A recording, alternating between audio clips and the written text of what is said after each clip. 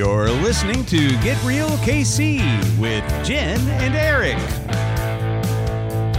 Kansas City's consumer-facing real estate podcast. Hey everybody, welcome to Get Real KC, where we are overflowing with a passion for all things real estate. I'm Eric Jurgensen. And I'm Jen Justice. And today in studio, we have the Chief of Sales and Marketing for JR & Company, one of the best roofing companies here in Kansas City. And you guys are in a lot of other locations. Dave, thank you so much for joining us today. Thanks for having me. Hey, I can't tell you how excited we are. We've been trying to connect with you for a while because we know roofs are like one of the big four costs that you always look at when you're looking at residential. So thanks for joining us. Pretty much as important as a foundation. Roofs, foundation, roofs are windows, right? These are the big ticket items. So it's wonderful to get an expert on. We say it's protecting what matters most. That's right. Absolutely. All right. So we want to talk about all different kinds of things roofing.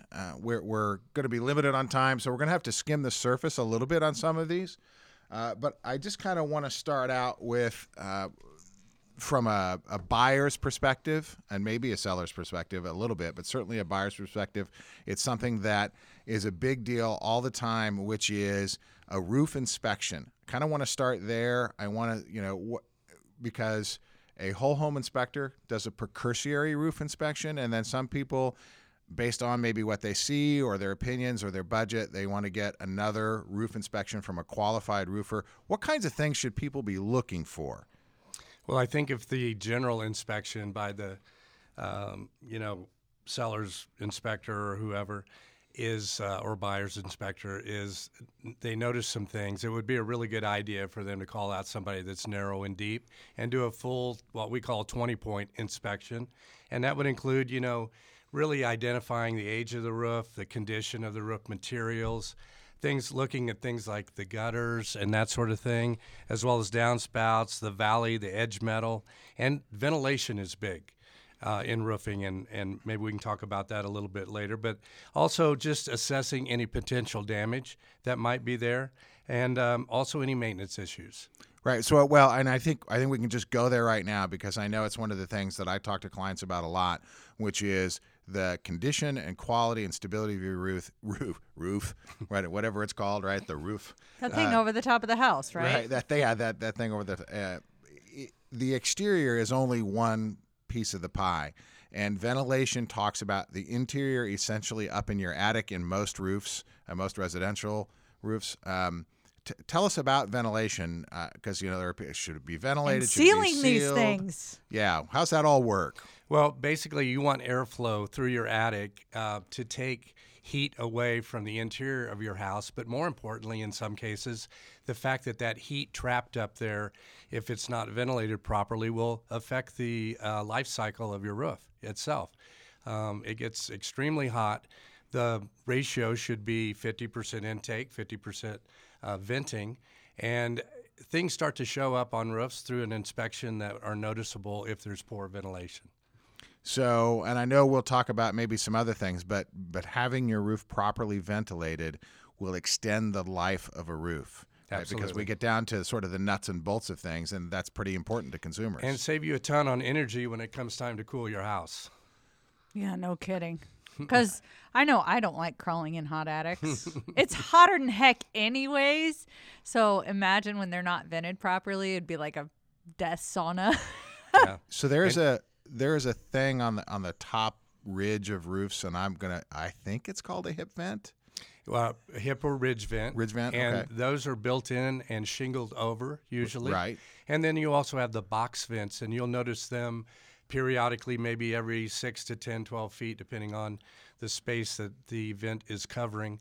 And they're up near the ridge, but they'll be about a 18-inch by 18-inch box-looking vent that's usually color-coded to the shingle. Gotcha. And so that's and it's pretty flat. It's like a couple inches high. high. It's off the roof about 4 inches total. Now, I also see on some homes, I see a metal, I call them the chef's hat that spins. Is that also ventilation? It is, but they're a little bit more unsightly and susceptible to wind and weather and hail and that sort of thing. So in this part of the country, we usually see ridge or box vents. Gotcha. All right, excellent. So right away, venting is really important and something that should be noted on your inspection.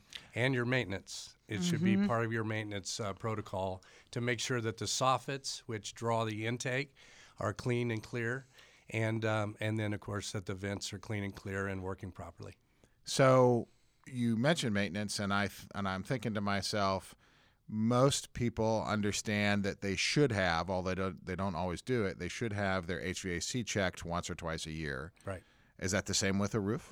Well, not maybe that often, unless you're in a situation where maybe you have a lot of debris from trees and that sort of thing that are clogging gutters and causing other problems. But I would say as the roof ages, you would increase your frequency for inspection to where maybe it's in the last 5-6 years of its life. You probably want to do it every year. And keeping an eye on the ceilings is just an easy way. I mean, and I think we don't have a habit of walking around our house with our eyes up at the ceiling, but especially after a rainstorm, I can tell you that personally we had a roof leak in the garage that we didn't notice for a little bit, but I don't go in my garage and constantly look up, so we did not notice the leak until it was about a foot in diameter, which means it had been leaking for a while, unfortunately. Right. And, you know, the cost to repair something on a proactive basis is always less than it is when you have to react and then you have interior damage and so forth. Exactly. I had a valley issue. There I we go. didn't know I had a valley issue. We knew you were a valley girl, but we didn't. Yeah, right? Yeah, valley issue is probably going to end up costing a couple of grand, which was really funny because we got bids from $700 to, what was it? I think I told it on the podcast. It was like $700 to $47,000. Oh my goodness. 4,700. Yeah. No, it was $47,000. It was a literal, like, we want to take and do something with every valley on this house, and it was a really, really different type of bid. Well, that bodes a serious question that we'll be asking here a little bit later, which is how do you vet your roofing contractor? Absolutely. But let's stay with some more of the base education. Now, I know you just mentioned like where I want to go next. That's perfect, Dave. You're feeding into it perfectly. Which You've done this before, Dave. Yeah, You're such a apparently great you speaker. understand this topic. I want to talk about the different kinds of shingles. Now, I don't want to get into. I mean, we can mention here in a minute the exotic stuff, the stuff that's high budget. But let's just talk about your more standard budget stuff and some of the terminology around it. And I'll just kind of toss out some of my ignorance that I've cleaned up a little bit in preparation for the podcast. But I think of the asphalt shingles, and I thought that maybe they are. I thought that term and the term architectural shingles were kind of interchangeable. And I get some no here, and that's what I've learned now, that there are different kinds of asphalt, et cetera. So, what is it most people are putting on your houses that are not your multi-million-dollar houses? Sure. The average homeowner who buys a new home is going to get probably a 3-tab lower end shingle that maybe has a 10 to 15 year life. It's a lightweight asphaltic shingle, and it's just not heavy enough to be considered a premium shingle in any way, shape, or form. But if you know that going in, you just know you're going to need to replace it fairly quickly, within a decade or 12 years or so. It doesn't handle hail as well in this part of the country, which we get, or wind resistance, just because they're lightweight. The next step up would be the architectural. Okay. Heavier, probably 15 to 20% more costly at acquisition, but the lifespan goes up to 20 to 25 years. So you're paying 15% more, maybe 20% more up front, but you're getting double or close to double the lifespan? Absolutely. Okay, so so if that's you are important to know, building yeah. a house, and you can upgrade, that's a great time. But if you're replacing, don't go back with the low-end shingle if you plan on. 3-tab. Yeah. The 3-tab is going to cost you when you sell the house as well, because it's going to be more susceptible to an inspection where Super easy to look at and tell, too. It's like, oh, that's a cheaper roof. Exactly. How do you tell? they just lay real flat and look like just one big thing instead of there's dimension. no contrast. There's dimension to an architectural roof. Okay. That's, you can probably describe it better than I am, but you start to get some dimensional capabilities because of the thickness. The next step up, though, is where you really see the difference, and it's a class I want to kind of focus on for homeowners and buyers and sellers out there, because I have a really good first world story here. I just had my roof replaced from wind damage, full replacement. And I went with a Class 3 hail-rated shingle, which is one step above architectural. It gives more definition. I did a nice midnight and then charcoal pattern. Yeah. And so it looks almost like slate from the street. It's noticeably thicker, so when you drive up on it, it does look like slate.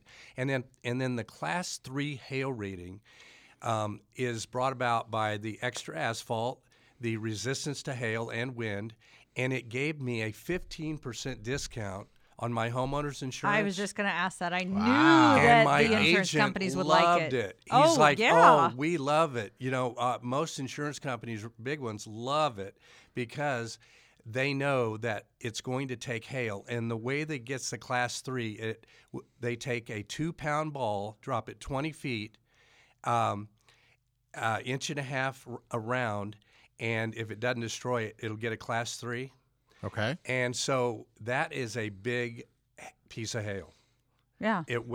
No hail weighs that much. We don't get a lot of storms like that. We don't. We're but not we Oklahoma. We did in 2011 in Olathe. It was a shredder. We called them a shredder. Right. And it was like 2.5 inch, and there were just thousands of homes destroyed. But the ones who held up were Class 3 and above. Class 4 is the premium shingle. It is twice as heavy as an architectural, so it's also twice as expensive as an architectural. Excuse me. But it's what it does is it has the capability to handle even higher wind speeds, heavier hail. The whole concept is just on steroids. Just like a hurricane roof. However, the expense and the fact that you really don't get that much longer of a life cycle out of it Right. makes the Class 3 versus the Class 4 a better value.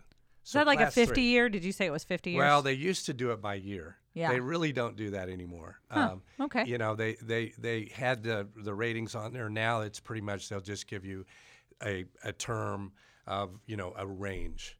But they won't give you like 30, 50, whatever. Right. So Interesting. I didn't that's know that. good to know, right? Yeah, because absolutely. we're talking about these products now. So we're talking about a 3-tab, an architectural, a Class 3, and a Class 4.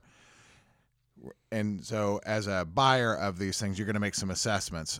So I have 2 questions. And the first one is, with the heavier shingles, is there a structural difference that you need to be doing for your roof? Does your roof need to be stronger? Is there any issues there? Usually not. However, if you're doing an overlay and putting a second layer on, there may be, if you have a Class 4 and you're putting another Class 4. Gets pretty heavy at that point. It gets pretty heavy. I've never really run into that. Right. Most people that are at that level are going to go ahead and tear off. Right? I mean, isn't that the recommendation? Almost always tear off. I would think so. Yeah. I mean, you just don't want to inherit the problems of the old roof. And I guess my next question is, and it does play to that age. So, and I certainly remember buying shingles, and they say, oh, this is a 10-year and this is a 25-year. And so even now, if they're doing ranges, so let's take the architectural shingle. What's a typical range for one of those? I think you can get a 25-year to 30-year architectural. So if you're getting a range of, let's say, 25 to 30, can you really expect 25 years out of that? It depends on your maintenance, and it depends on your weather pattern. Okay. And probably trees. I mean, Right. that's a big part of the maintenance at my particular home is the trees. Right. Drop stuff and valleys get clogged and vents, whatever else. And don't forget the ventilation, because that's a big player and a killer of the life cycle. If those shingles, whether they're a 3-tab all the way to a Class 4, if they're overheating on the backside, that asphalt is breaking down, and that's your strength and structure to the shingle itself. Well, I know I was just I saw something, and then I was just in preparation looking it up that it's not uncommon for us to get roof temperatures north, south, hotter, whatever that is, hotter than 150 degrees on a roof, which is, I guess we don't typically think about that. All we know is roof work is hot, sweaty work, but maybe I didn't know it was that bad. So well, and it kind of depends on the color of your shingle as well. The darker, obviously. There's a trend going on in roofing materials now too, where people are mixing types of shingles with metal or slate. For example, my house, when we re-roofed, we put the dormers in standing seam black, and then I have the black and gray. Standing seam black, so that's metal. That's metal. Yeah. And it's just an accent. It doesn't cost a lot more, but it makes your home look distinctive in a lot of different ways. So if you're thinking about re-roofing, sit down with a contractor that can give you some options, and you might be surprised how you can really, as we say in Oklahoma, gussy up your roof. Gussy it up. Hey, we mentioned metal roofs, and we certainly didn't prep for this, but, in the Northeast, metal roof is common, and particularly way up in Vermont, New Hampshire, Maine. Very, very common. I always assumed that was because of snow loads. But barns. A lot of barns around here actually have metal roofs. Metal roofs. Is it's a trend now? Is it? What's the lifespan of those kind of things? 50 plus. You want to be careful on your insurance, and we'll talk maybe a little bit about insurance because it plays into the roofing industry big time. But if you have a policy and you have a metal roof, you'll want to probably make sure that you have a cosmetic clause, because you can get a fairly light hail or that will dent metal. It will not, cause any water intrusion or anything like maybe a shingle would. But you might have a pocked up roof. It's kind of like get a pockmark roof that insurance won't cover if you don't have a cosmetic clause. Exactly. All right, that makes sense, and it's a great segue. Let's talk about insurance. Right in Kansas City, I mean, everybody says with a grin on their face, "I don't buy roofs. I wait for a hailstorm." So I mean, and obviously, anybody who's roofing has to work closely with insurance companies. Sure. Any tips or tricks there for us? Yeah, I think so. I've got a couple of points. Let me go back to insurance and what we were talking about with the Class 3 shingle. I would say, first of all, do a policy review on your existing roof and see what you're really covered for when it comes to the roof.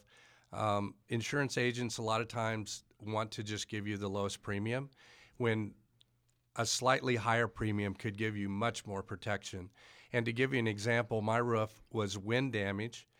They came out and inspected, the adjuster did, and before we did, or I had my roofing company do it, and they came out and they adjusted it for a $6,000 repair.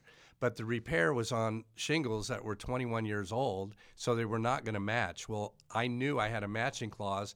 I mentioned it to the adjuster. Happens to be he's a third-party adjuster. He's never even seen the policy. So my agent verified it, and he goes, I'll call the adjuster back out, which he did, and we got a wind lift claim on it. And because it was missing about 5 shingles, I got a whole new roof because of the matching clause. Oh, wow. So that's something if you're, on the insurance side. The other thing I wanted to mention is that it's a great idea if you suspect. Hang on, I have to take a note. Call insurance agent.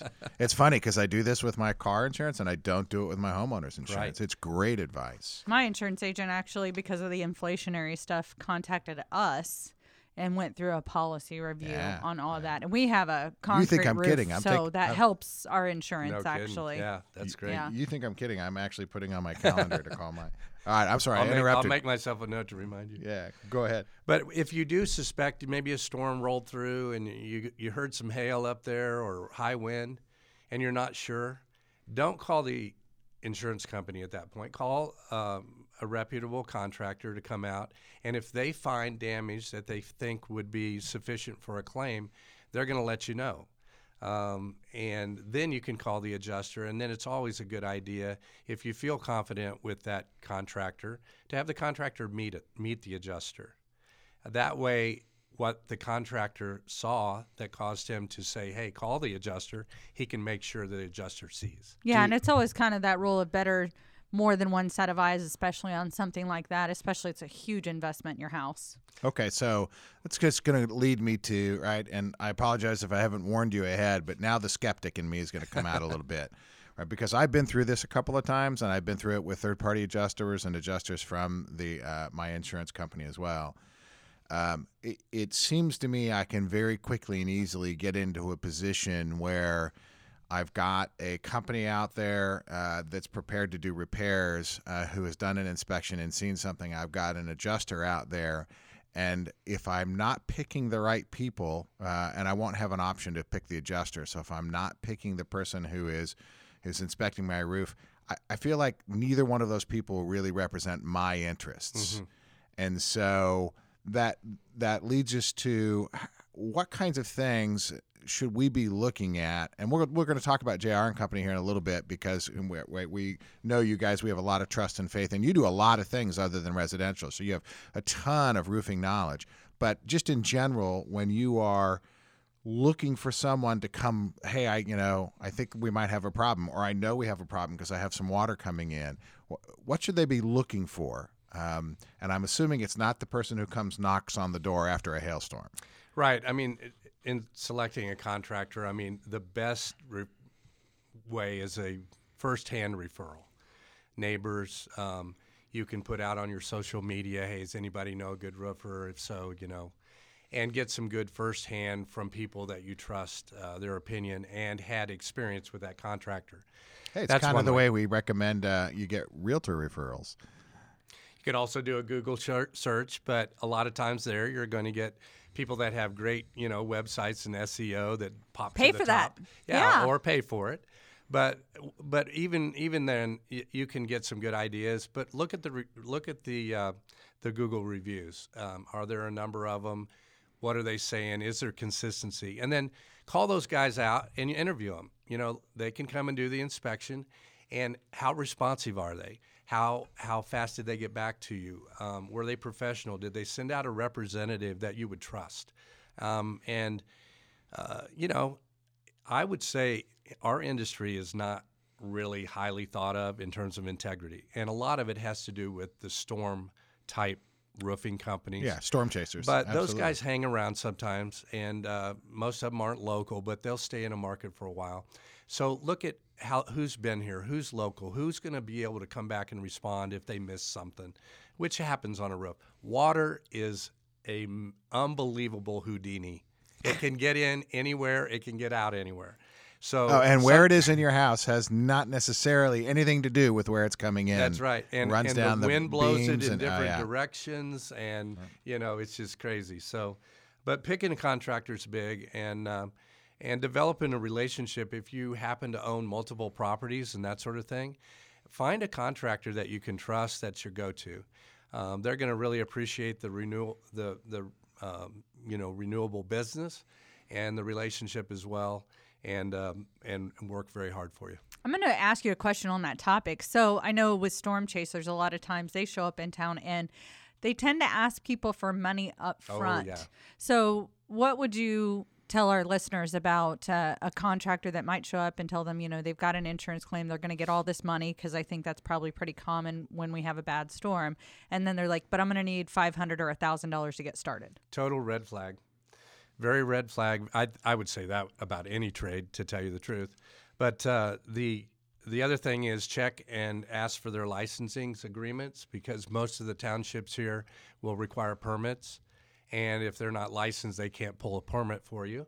So that's a red flag if they don't have a licensing agreement. And then, you can pretty much tell if it's chucking a truck. The entry level for a roofing company to get into residential roofing is a truck and a ladder, and a hammer. And we don't mean anything bad if you have Chuck at a truck and that's your company. We love you just the same.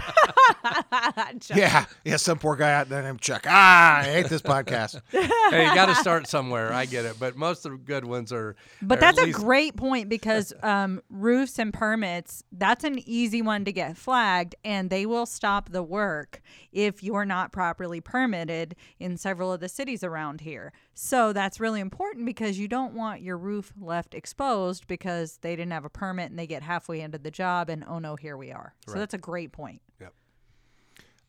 One in a row. So a couple more things I want to cover, and I just want to take a couple minutes right now before we get into sort of we're going to talk a little bit about solar because it's just, you see a lot of it and everything. But beforehand, I want to talk a little bit about JR and Company because, I've always known you, we met a couple of years ago, and we've always known you as a local Kansas City company.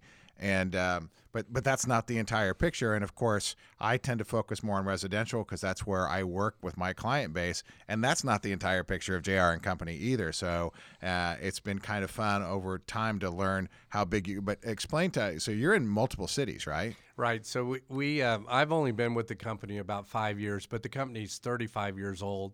It was purchased by a young man who's in his early 30s even now.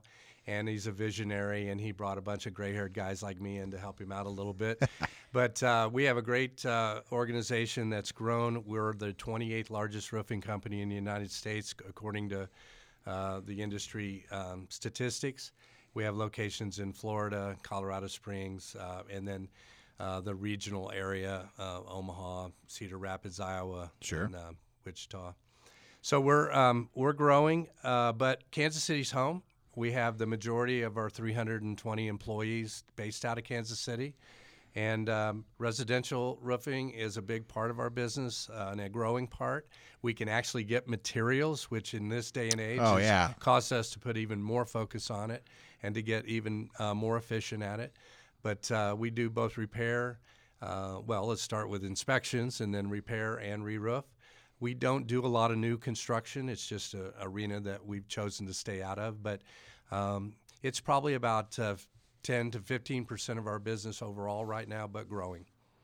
Right. So when you start talking about, I want to work with a company that if I have a problem or I have a question, and are they going to be here 6 months from now when the first, heavy rain comes after the first ice storm?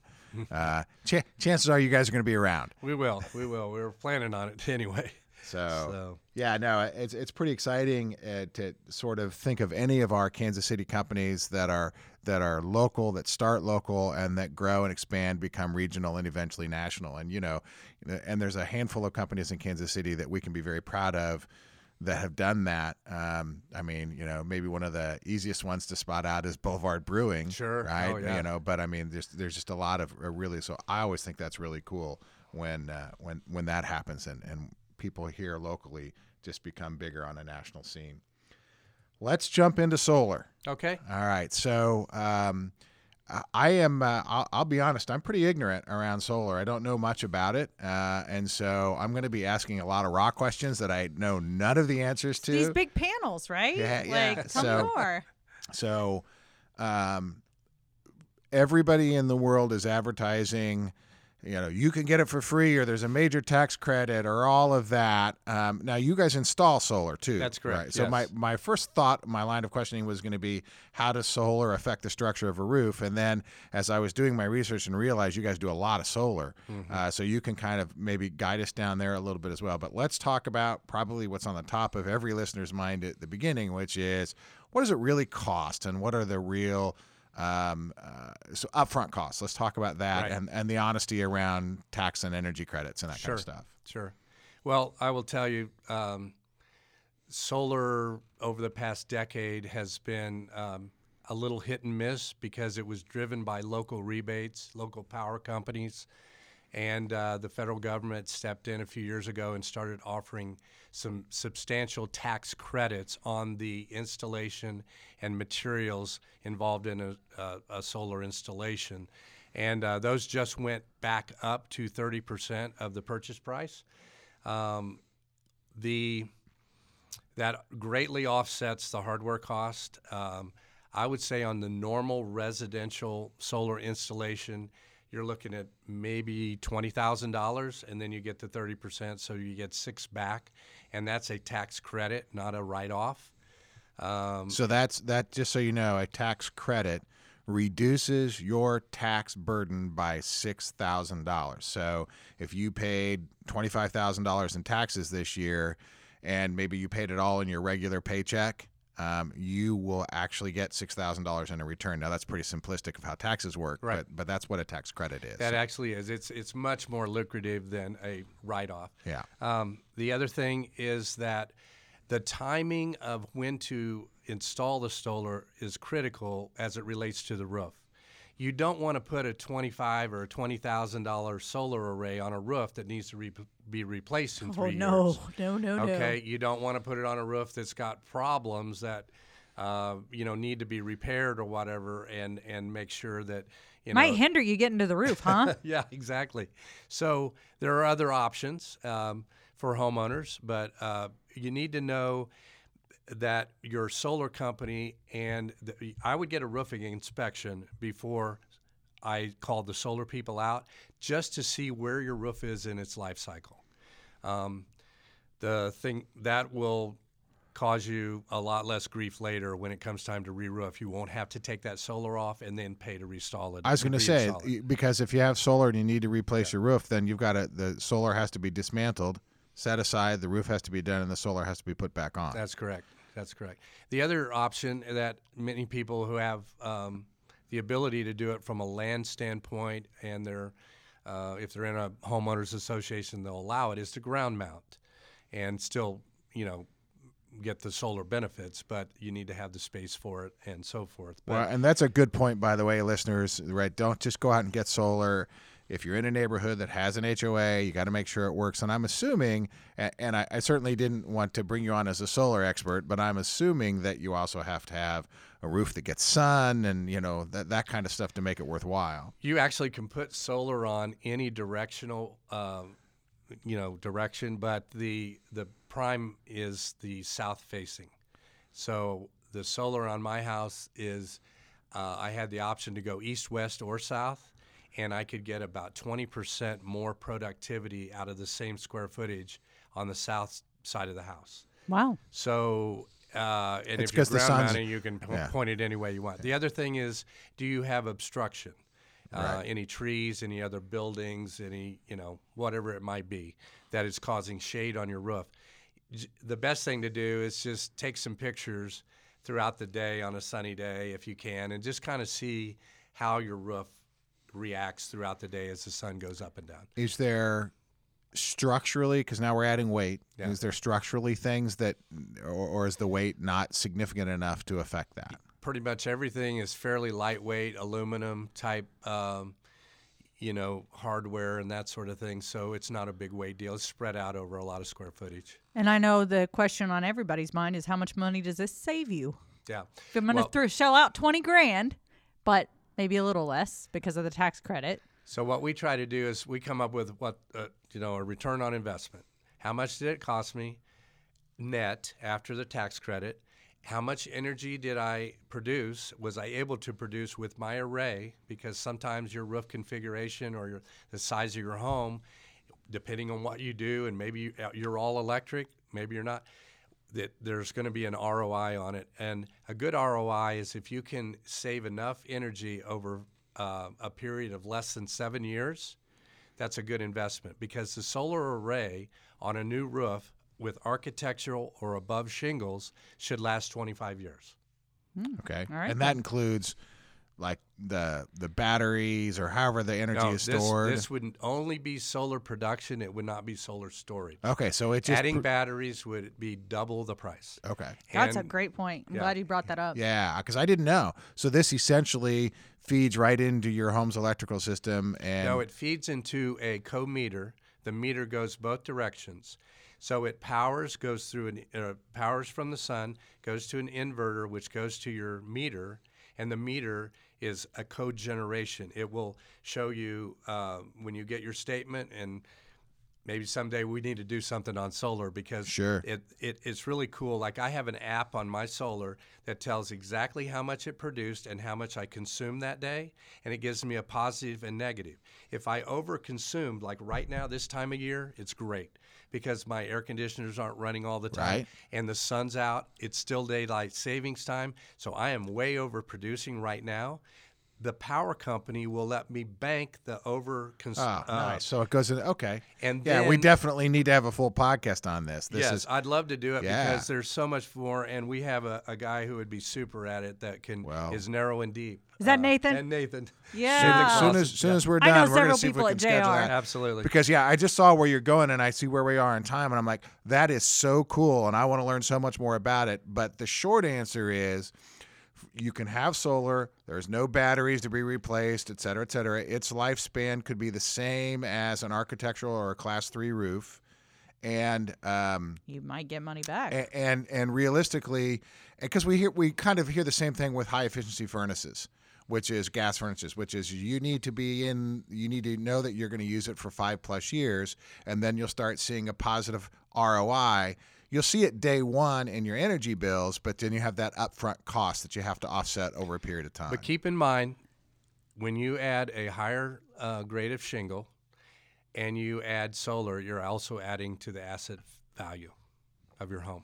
Somebody has to understand that, though, because I do struggle with buyers that see solar panels, and I had to do a little educational process myself because 5-6 years ago, Laura Burmeister actually bought a house with solar panels. We had to go deep into figuring out, and you've got to make sure you cover your bases on the lien side because that creates an additional coverage that you have to provide, or not coverage is the wrong word, I apologize, but just receipts that you have to provide showing that that was paid for or there's no liens or whatever. When you have solar sure. panels, Because people that's finance something them. that the Yeah. appraiser flags. It's something that the home inspector flags because there is a whole PACE energy type of thing is what it was, and it was more predatory lending than anything else, Right. unfortunately. And solar panels got a bad rap over that, unfortunately. But there's pieces of that to the residential puzzle that you need to make sure your real estate professional understands and everybody involved in your real estate process understands, so that you can dot all those I's and cross all those T's. The thing about solar, I mean, in terms of the home values, I'm getting up in years and I'm going to retire and downsize. I live out on a farm, and He got I horses put like it on. me. Yeah, there we go. I put it on about 3 years ago, and my electric bills were running about $450 on average a month. Now they're $31. So take $450 minus 31 and divide that into the acquisition costs, and you've got your ROI. Well, and the other thing this goes right along with is NAR has produced a study now that says the average homeowner is staying in their home about 8 years. And so what would be important, I think, for our listeners is if this is something that you're really interested in, you need to do this probably at the beginning cycle of when you purchase your home and pursue that and maybe even budget that into your home purchase, because on average, the homeowner is going to live there about 8 years, and they're going to recap before they have that 8 years up. Mm-hmm. So Well, in order but- to maximize their investment, they're going to want to get into that. And we could talk about what the return is on a sale. I think that would take a little more, and maybe into our solar podcast. We definitely want to Right, jump but into but that to there. your point, Dave, right? If you've got a 25-year system that's knocking your electric bill down that much, and it's being sold 10 years in, as a buyer, as long as everything's in place, that's pretty tasty. Yeah. Right? That's pretty appealing to say, hold it, this home that might take $300+ a month on average to heat and cool, Power. to Yeah. power in general, is going to cost me $50 or less. Hey, I'll tell you what, it's to the point now, like I'm redoing my kitchen, and I'm going to go to, I have a gas deal now, I'm going to go to an electric range top. You know, You're not and a chef, are you, buddy? No, Yeah. I know. Yeah, I know. the My cook, wife's the not cooks are like, happy. no, Oh, never, yeah, there we never, go. right? But you know, the thing is, all of these energy costs, they're not staying where they are now. Right. You're right. And my, propane went up 60%. Yeah, and that's a real cost in the country. Yeah, It yeah, is. I natural have gas it too. has gone up just immensely. Yeah. So.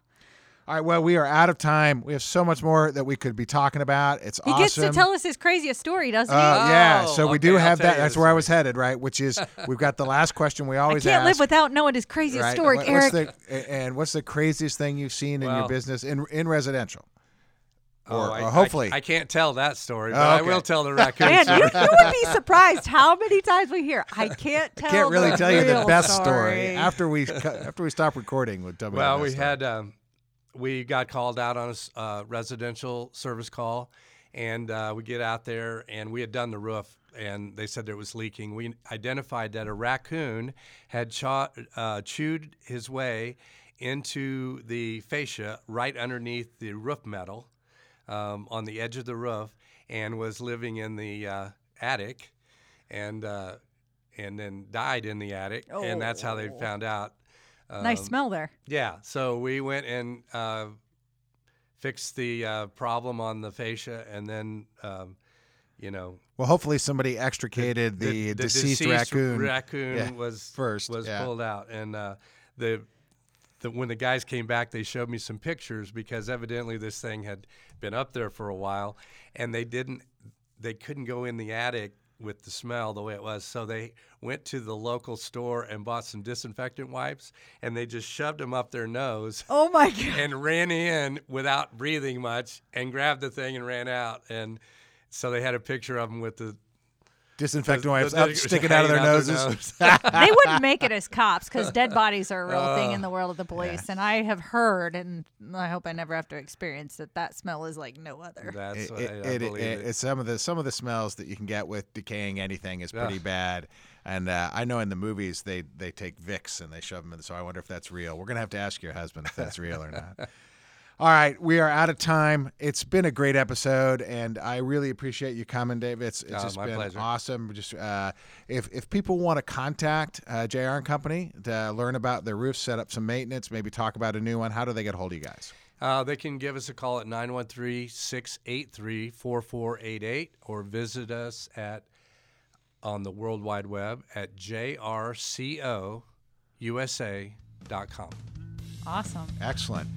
Well, once again, thank you. It's another great episode of Get Real KC. Until next time. You have been listening to Get Real KC with Eric Jurgensen and Jen Justice. For more information or to contact our hosts, visit us at dreamhomesbyjen.com, where you can find more episodes exploring real estate as it matters to you.